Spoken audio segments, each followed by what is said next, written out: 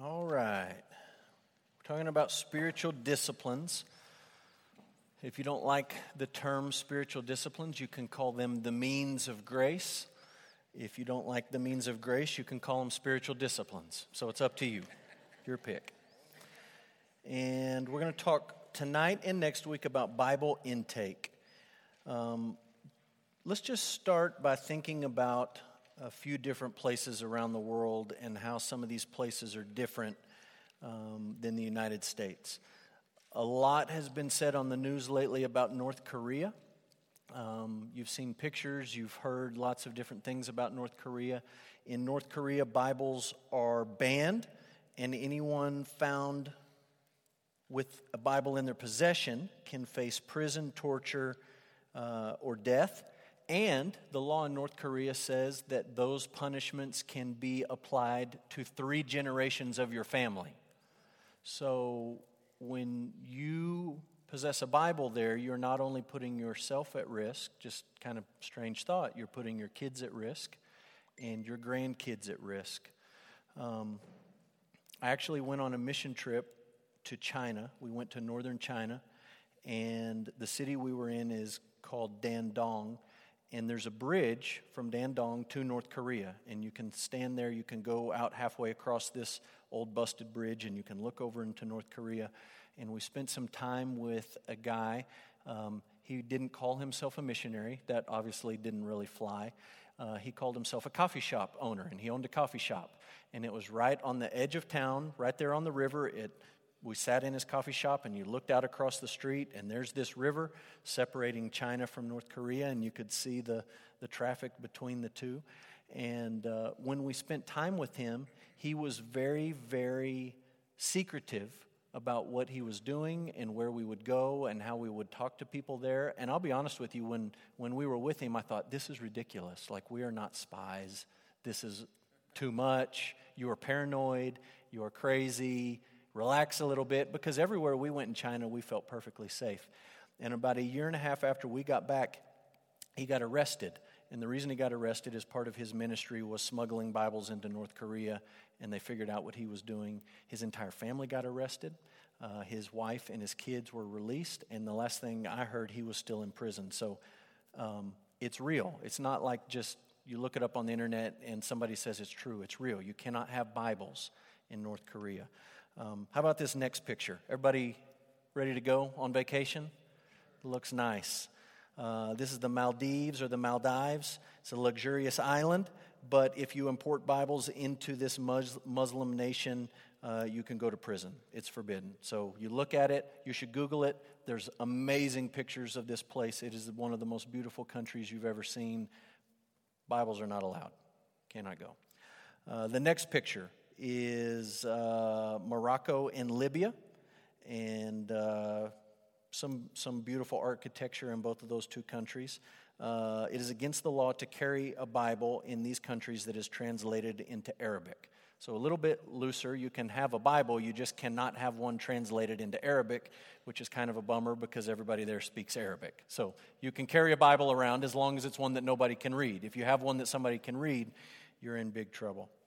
Uzbekistan, owning a Bible is described in this country as storing extremist materials. Storing extremist materials, and the punishment is severe.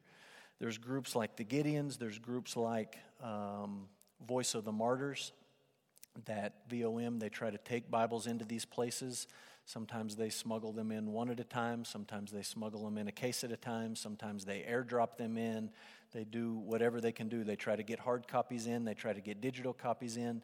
But it's a strange reality for you and I to think that there really are places in the world in 2017 where you are not legally allowed to own a copy of the Bible. When you and I can go to the Christian bookstore, or we can get on Amazon, and we have hundreds of options for what kind of cover you want on your Bible, or what translation you want, or do you want the little tabs on the end, or do you want large print or small print, or do you like the ESV or the NLT or the NIV or the NASB? I mean, it is a total consumer market. and it's free game, and that is just not the case a lot of places around the world. Some of you have heard of a group called Wycliffe Bible Translators. Let me put Wycliffe's logo up in some numbers. These numbers are a little bit old. They're a couple of years old, but not much has changed. Wycliffe says that there are 1,600 people groups in the world that do not have access to a Bible in their language. That's an incredible number. Not 1,600 people, 1,600 people groups. Entire groups of people that speak a particular language, and if they are going to read the Word of God, they're going to have to learn an entirely new language. They crunched the numbers when they put this out a few years ago, and they said, best case scenario, based on where they're working and the speed at which they work and all those sorts of things, they would be able to remedy that problem, every people group having a Bible in their own language by the year 2150. And you say, well, what is the holdup? Most of those 1,600 people groups, those folks, many of them do not read and write. They speak a language, there's no Bible in it, but there's not any books in it. They're not literate peoples, they're oral communicators. So if you work for Wycliffe, your first job is to go live among these people and learn their language by talking to them. There's no class to take. There's no grammar you can open up to learn it. You just start talking and you figure it out from ground zero. Then, once you've learned to speak it, you, as the translator, invent their alphabet. You put it down, you alphabetize it, you write their words out, you write the grammar. Then you take all of that stuff that you've put down on paper and you teach it to them because they don't know it. They can speak it, but they don't know any of that. And once they know how to read and write their own language, then all you have to do is translate the whole Bible into their language. It's not something you do on a short-term mission trip. Like, I'm going for a week. You don't do it in a week. You commit your life to that, to live among a people, to learn their language, to reduce it to writing, to teach it to them, and then to translate the Scriptures. It's an amazing, amazing task. Just a quote to share with you as we start here. This is from David Mathis. He says, "It is a remarkable thing that we have Bibles we can read personally whenever we want.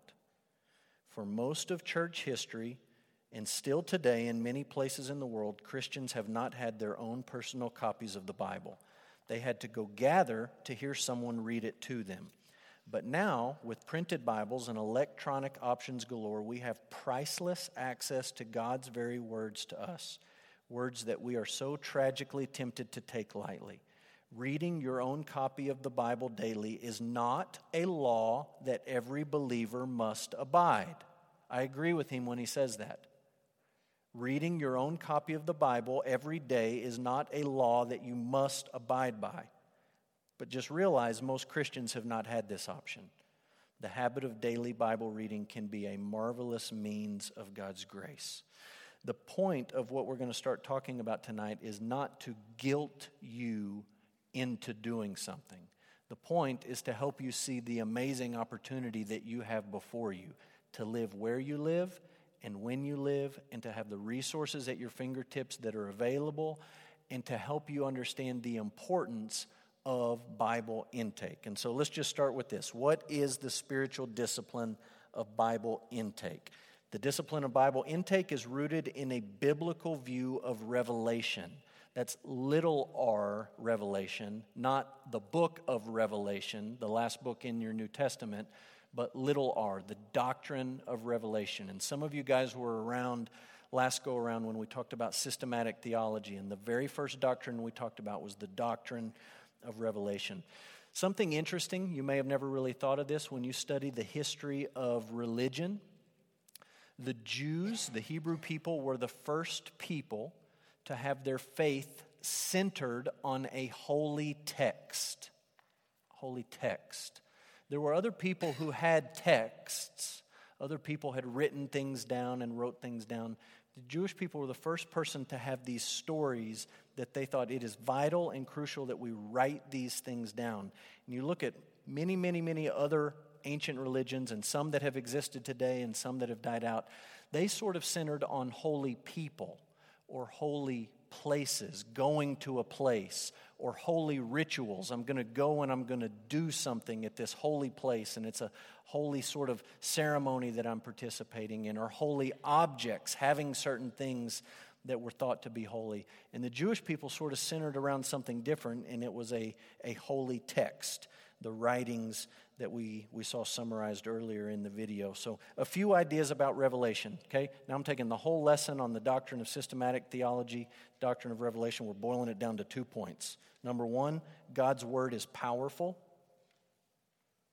God's Word is powerful. And number two, the Bible is God's Word. God's Word is powerful, and the Bible is God's Word. Let's look at a few verses here on both of these ideas. We'll start in the beginning, Genesis chapter 1, verse 3. Many of you know it by heart. Genesis 1:3 says, God said, "Let there be light," and there was light. When God speaks, things happen. When words come out of his mouth, things come into existence. Things that were not formerly in existence suddenly are in existence. His word is powerful. And you see this same idea from Genesis 1:3 if you flip to the New Testament and you look at 2 Corinthians chapter 4.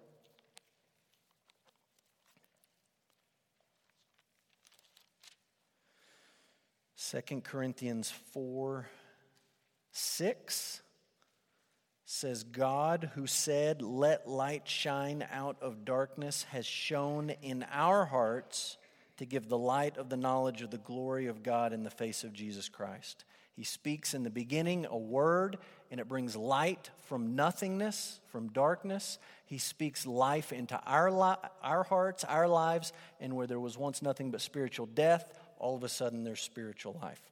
Flip to the right, we'll look at Hebrews chapter 4.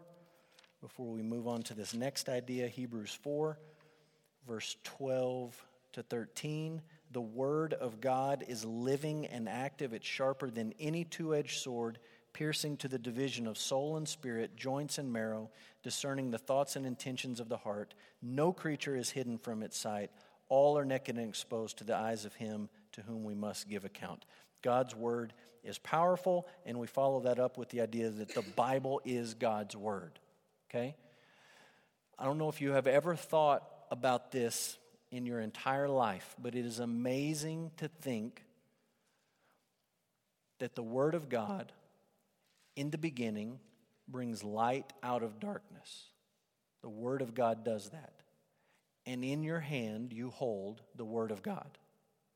Words inspired by the same God. That's not to say they're somehow magical.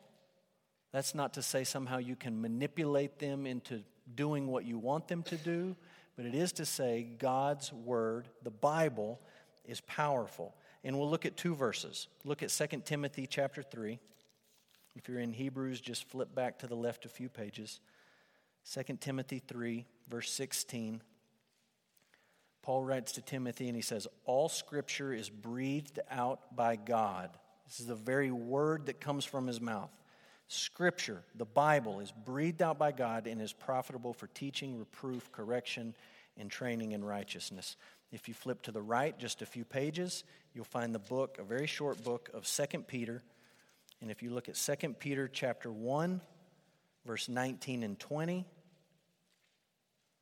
Peter says we have something that is more sure, more certain. And he's talked about the amazing experience of seeing Jesus transfigured on the Mount of Transfiguration. He says, I saw the glory of Jesus revealed to me. But let me tell you something that's more sure and more certain and more powerful than that. Verse 19, the prophetic word, to which you will do well to pay attention, as to a lamp shining in a dark place, until the day dawns and the morning star rises in your hearts, knowing this, that no prophecy of Scripture comes from someone's own interpretation. These guys weren't just making this stuff up on the fly. No prophecy of Scripture was ever produced by the will of man, but men spoke from God as they were carried along by the Holy Spirit. So God's word is powerful, and the Bible is God's word. Okay? Now we'll build on that, thinking what is the spiritual discipline of Bible intake? Bible intake is the primary and foundational spiritual discipline. You got to get this in your brain. I've got to get it in my brain, and you got to keep it there. Of all the means of grace, of all the spiritual disciplines, the primary one, the first one, and the foundational one that you have to build on is Bible intake. Some people say, well, I'm not very good at Bible reading. I just would rather pray. Well, I'm glad you like to pray, but you have to have Bible intake if you're going to pray correctly. If you don't have Bible intake, your prayers are going to become self-focused. They're going to become idolatrous. They're going to be untethered from the truth of God's revealed word. You've got to begin with Bible intake.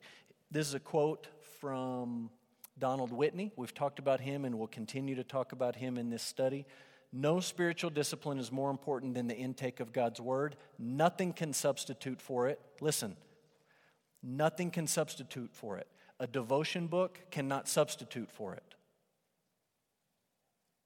Jesus Calling cannot substitute for it. Chicken Soup for the Teenage Soul cannot substitute for it. Nothing takes the place of God's Word. If we would know God and we would be godly, we must know the Word of God. You can really think about Bible intake as like a tether that keeps you safe from the dangers that you can wade into in the other spiritual disciplines. So maybe you've been in the airport or the mall and you've seen a parent walking around with the kid, and the kid's got a little backpack on, and then they've got like a leash. I don't know that it's right to call it a leash, but that's what it is, right? It's you got your kid on a leash. And the parents have the kid on the leash because they say, they're safe with me, and I don't want them to get separated from me, right? We're in a busy place. There's lots of people I don't know. Lots of things could go wrong. I want the kid to stay close to me. Bible intake is that leash that keeps you close to God, okay? All of these disciplines that we're talking about are designed for you to grow closer to God. But if you don't start with Bible intake, it's like you've severed this tether. You've cut this leash that keeps you close. And you may stay orthodox in your thinking. You may stay biblical in your prayers, but there's nothing connecting you and holding you there. And very easily you can be blown by every teaching, every idea, every book, every wind of doctrine, and all of the spiritual disciplines that we're going to talk about after this sort of just become unhinged from the truth. You've got to begin with this primary spiritual discipline, okay? A few more thoughts here. Bible intake is far more than education. It aims at life transformation. If you are just kind of a book nerd like me, you need to have this drummed into your head, because I really just like to read. Bible intake is easy for me because I like reading anyways, and I like learning things, and I like learning through reading. So it just is a sort of a natural fit in my life where some of the other disciplines are more challenging. But I need to remind myself, and you need to remind yourself, Bible intake is not just for reading nerds. It's not just so you learn a bunch of stuff. It's not just so you can be the champion at Bible Jeopardy. It's about life transformation. And in your life, if your Bible reading is not somehow connected to life transformation, you're not doing it right. And in my life, if Bible reading and Bible intake is not connected to a changed life, something is drastically wrong. So we'll just look at one example of this because we've got to move quick. Look at James chapter 1. If you're in 2 Peter, you can just go back to the left a couple of pages. James 1, verse 22. Be doers of the word and not hearers only, deceiving yourself. If you are a hearer, a reader only, you are fooling yourself. If anyone is a hearer of the word and not a doer, he's like a man who looks intently at his natural face in a mirror. He looks at himself and goes away at once and forgets what he was like. But the one who looks into the perfect law, the law of liberty, and perseveres, being no hearer who forgets, but a doer who acts, he will be blessed in his doing. We're looking for life transformation, not just hearing, not just reading, not just learning things, but allowing God's word to change your life. Last idea is this. Bible intake is more.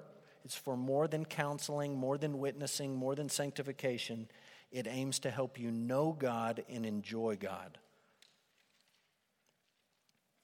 So sometimes people approach Bible reading and they say, I have these people at work and they come to me with their problems because they know I'm a Christian, so I need to read the Bible so I have some things to say to them, right? I need to have something to come back at them with. Well, that's good, and I'm glad you're digging into the Bible for that reason, but that can't be primary. The Bible is not given to you so that you can argue better. You understand that? Some people say, well, I want to be a better witness. I want to be able to share the gospel with people, and so I need to go to the Bible so that I can have my verses and I can get them lined up, and then when I talk to people, I can say, bang, bang, bang, bang, bang, why don't you accept Jesus? Okay? I'm all for you using the Bible when you share the gospel with people. If you're not doing that, you're probably not doing it right. But if the only thing you're trying to do in Bible reading is pluck out a few proof verses that you can slap at somebody who doesn't know Jesus, I think you're missing the point. Some people come to me as a pastor and they say, man, Pastor, I'm really struggling with this sin. Can you give me some Bible verses to help me in this? Well, we can talk about that. I can give you some Bible verses and give you some things to think about and meditate on. But ultimately, the big picture is not just that you come to God's Word with your own agenda, but that you come to God's Word to meet God, to know God, and to enjoy God. One of my favorite things that Don Sauls says all the time, and he's not here tonight, so he doesn't even get to hear me brag on him, and I don't think he knows how to work a podcast, so he'll never hear this. But he always says, you cannot separate God from His Word. You cannot tell me you love God and you have this close relationship with God if it's not tethered by His Word. And at the end of the day, the main reason that we take in the Bible, we read the Bible, we study the Bible, we meditate on the Bible, we memorize the Bible, is not so we can argue better, not so we can sort of conquer our bad habits, but it's so that we can know Him. And when we know Him, we enjoy Him. And so just one verse on that. Let's look at Psalm 1, 1-6. And then we'll move on a little bit here. Psalm 1, 1-6.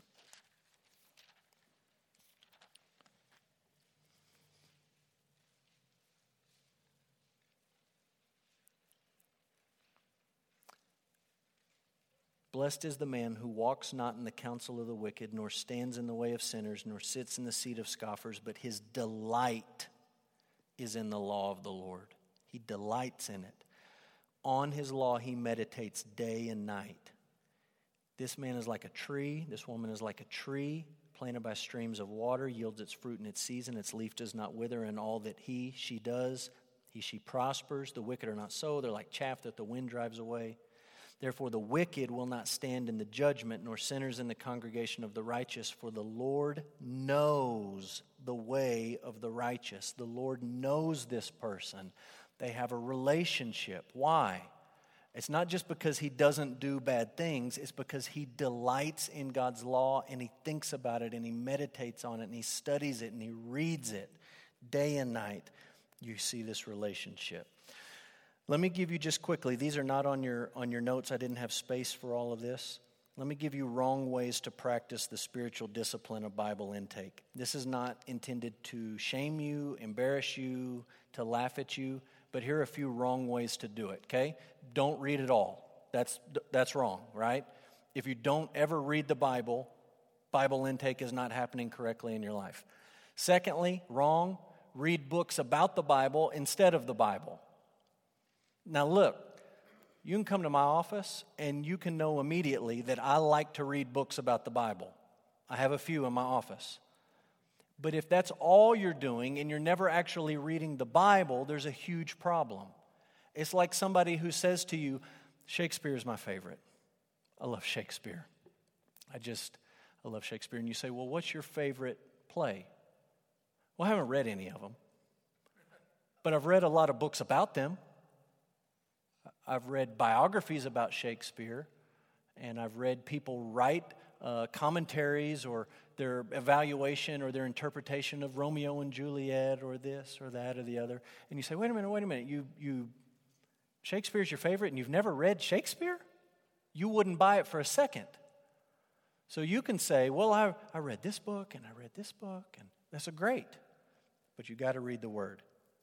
Ways to do it wrong. Read randomly, meaning you just sort of use the flop and read method, like you just flop it down and Psalm 127 today. And then tomorrow you just kind of do the flip method and you go Job 29 today. And it's just random and it's hit and miss. Don't do it that way. Lastly, we watched a video on this last week.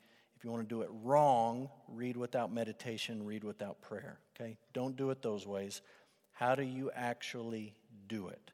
How do you practice the spiritual discipline of Bible intake?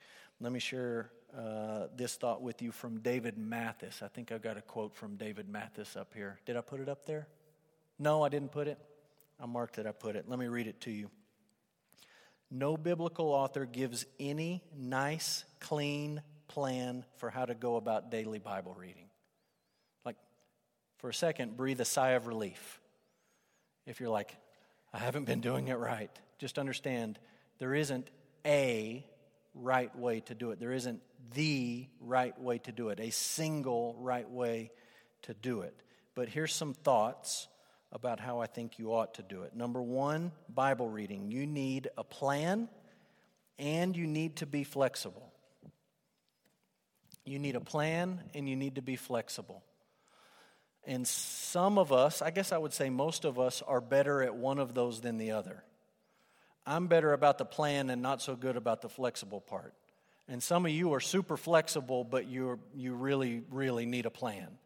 And you got to have both of those things.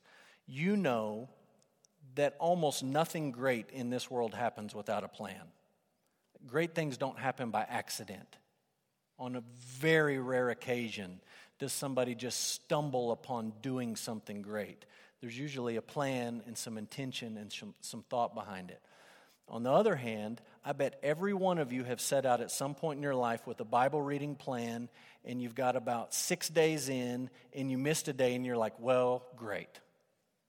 I guess I'll make a New Year's resolution next year to read the Bible every day of the year. I'm off for 358 days. What am I going to read for the next 11 months? You've got to be intentional with a plan, and you also have to be flexible. Let me mention a couple of plans, okay? You're like, well, what do you mean a plan? Here's a plan. Go buy a journaling Bible, okay? If you look at this Bible, it's square. It's not rectangle, right? And it's because on the edge of every page, there's just blank lines. And your plan could be, I've done this for several years. My plan is I'm going to start in Genesis and I'm just going to go. And I'm going to try not to, take forever to get through it. Here we go.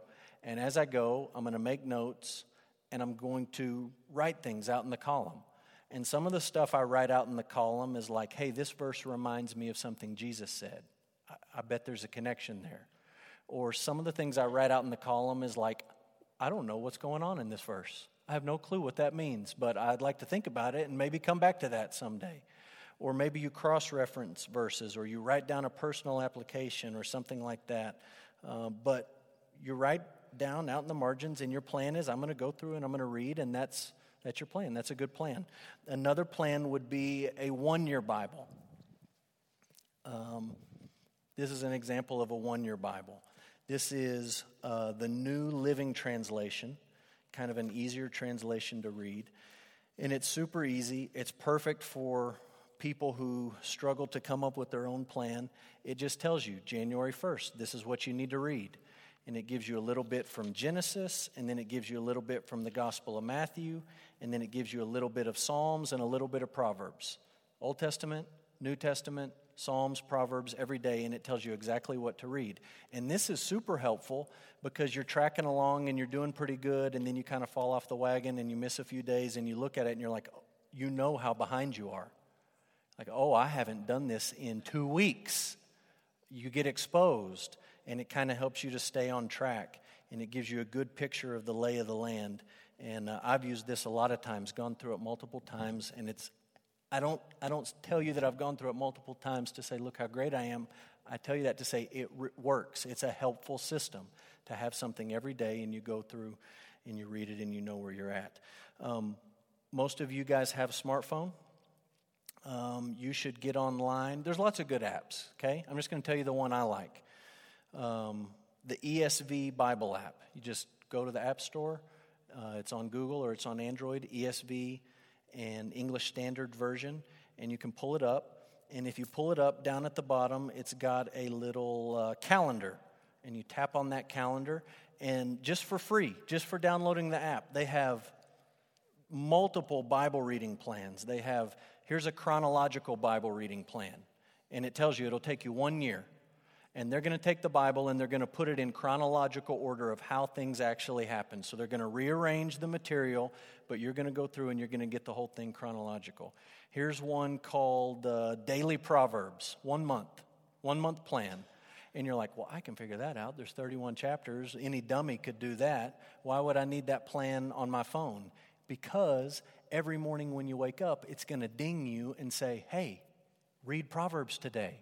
So when you wake up and you're checking your Facebook and your text messages and all that stuff, it's going to say, hey, don't forget about me. Daily Psalms. You can do day 1 of 150 days. So you do it about twice in a year. And apparently at some point, I decided I was going to do this daily psalm thing, and I'm on day 1 of 150. And it tells me right there, I'm on 0%.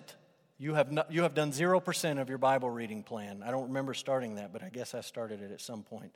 And it just tells it for you. Now, I'll be honest, I hate reading on a phone. I detest it. I don't like it. It's unnatural. It's not good. But here's a fact that I cannot deny. Studies show that people who use apps like this are way more consistent than people who use this. And I'm going to use this because I just like a book in my hand better and I'm just snobbish like that. But people who use an app have a plan on their phone and it's going to remind them and it's going to be in their hand all day anyways, so they're going to think about it. The statistics are not even close that people who use something like that do way, way better. And some of you, I just found this today when I was studying this afternoon. Some of you are like, man, Pastor, I don't like reading. I can't do it. My mind wanders and I don't like it. Well, guess what? There's a little button at the bottom of this app and it's got a little speaker. And if I go to Psalm 1:1 and then I touch the speaker, are you ready for this? I'm going to hit the play button. You ready? Blessed is the man who walks not in the counsel of the wicked, nor stands in the way of sinners, nor sits in the seat of scoffers. And some of you are sitting there thinking, that guy is going to make me fall asleep. He talks so slow and so boring. Well, guess what? There's a button that says speed it up. So you can hit the fast button, and then you go back and you hit play. Yeah, a little bit faster. And some of you are thinking, oh, I can't keep up with that. That's way too fast for me. I'll never get anything. Well, you just go in there and you go, I want him to read slow. You hit the slow button. Its fruit in its season, and its leaf does not wither. You have no excuse not to read or listen or something. You have zero excuse. You need a plan, and you need to be flexible. And that leads me right into this next point. Are you ready? Most Christians can read through the entire Bible. I had that originally saying most can read through the entire Bible in a year. And I took it off to just say most can read through the entire Bible. If you've never done that, that should be a doable goal of yours. And let me just put some numbers up on the screen. Let's talk about these numbers. 70 to 71. If you use that app that I just showed you, and you start in Genesis 1:1, and you hit the play button, and you go all the way to the last word in the Bible, it's going to take you 71 hours. That's how long it takes to listen to Genesis to Revelation all the way through nonstop. I know you're not going to do that nonstop, but 71 hours. Most of you, not all, most of you, when you read silently, you read a little bit faster silently than you would say it out loud or someone would read it out loud. So 70 to 71 hours, you can get through the whole thing. Now you say, what does 5 and 1,825. This is definite solid information because I got this from the United States government, so you can take this to the bank. This is the Bureau of Labor Statistics. Say that American teenagers and adults have an average of 5 hours of leisure time a day. 5 hours a day of leisure time. That's time where you are not in school, you are not working, you are not sleeping. Okay? Time where you can decide, what am I going to do with this time? 5 hours a day, which means in a year you have 1,825 leisure hours in a year. The Bible takes 70 to read it or to listen to it. You could do it 20 times in a year if it was a priority. I've never come close to reading it 20 times in a year. I don't expect you to come close to reading it 20 times in a year, but you understand my point. No one has the excuse of, I don't have the time. That is not a valid excuse for anyone. You can listen to it, you can download it, you can read it, you can do it on your phone, you can do it in a book. You have the time and I have the time. Most Christians can read through the entire Bible. Last idea is this. It is okay to be confused as you read, but you always want to strive for understanding. You want to strive for understanding.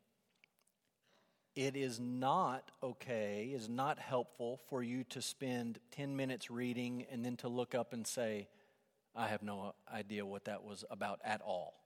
I couldn't tell you anything about it. That's not good. Go back and read it again. It is okay for you to get done and say, I really don't know why that's in the Bible. I don't really understand what the point of that is. I'm not exactly sure what that has to do with anything in the whole wide world. It's okay to read and come to those questions. It's not okay to read and then to put it down and for the whole thing to be mindless and you don't have a clue what you read about. So it's okay to be confused as you're reading through and you're putting all the pieces together, but you do want to strive for understanding. Okay? Now let's talk about study. We talked about reading.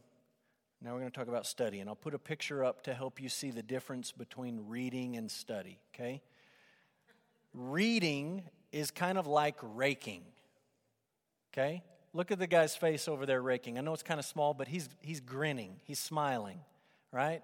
It's a little bit of exercise to rake, but it's not going to kill you to get out there and rake some leaves and pull them over. And you kind of leisurely do it. You don't have to exert that much energy. The rake just kind of glides over the top. And when you're done raking, you're finished, you can kind of see the lay of the land, right? You kind of know what's underneath all that mess you just raked up. Studying is like digging. Like, look at the guy in the hole. He doesn't look very happy to be in the hole. It's because it's hard work to dig a hole. It doesn't happen as easy as raking, right? But if you want a solid foundation for something, it's no good to get your rake out. You got to get your shovel out and you got to actually dig and you got to put some effort into it. That's kind of the difference in what we're talking about between reading and studying. Reading is designed to just kind of give you the lay of the land, to kind of help you see the big picture of what's going on. Digging is when you stop in a particular place and you dig down deep into a particular story or a passage or a paragraph or a sentence or something like that. You need to do both, okay? A few ideas about study. In-depth study is a biblical practice. It's a biblical practice. And very quickly, let's look at one of these verses, Acts chapter 17.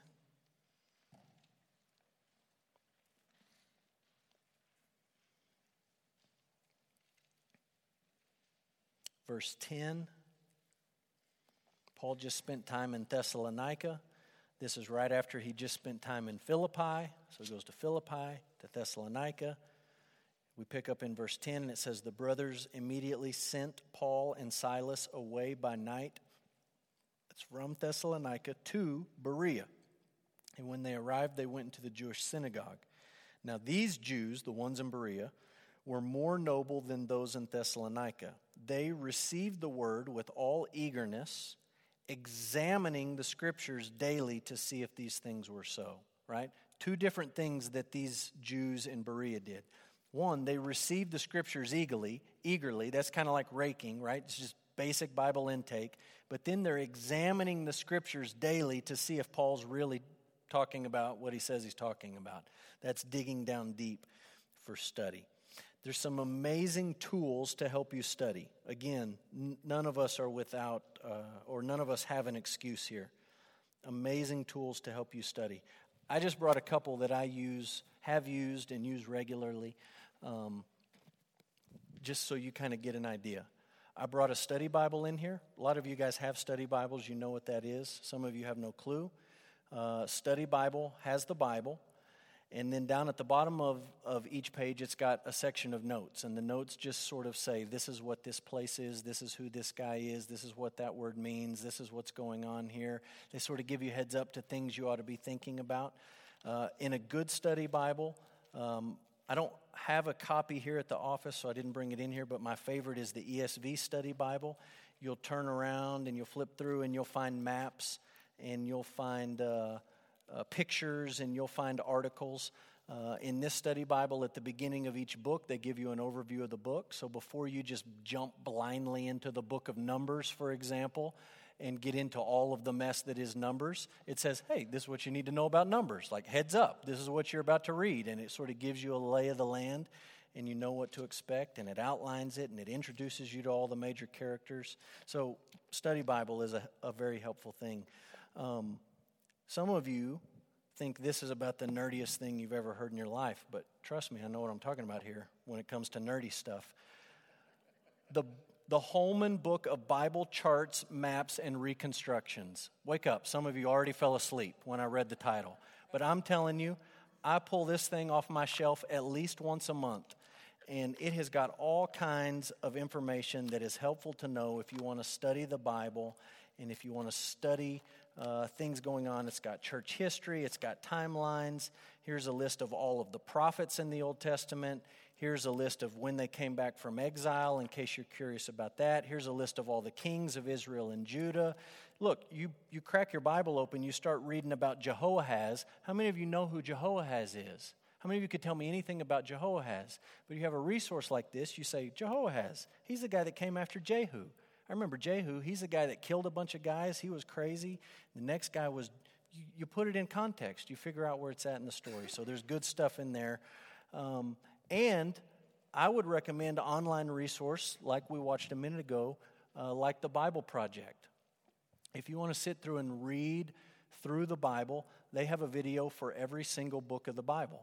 So before you read Genesis, watch their video on Genesis and sort of get the idea. This is what I'm about to jump into in Genesis. And you can do that all the way through the Bible. There's plenty of great tools available. Now listen, you live in North Korea, that point doesn't make the outline, right?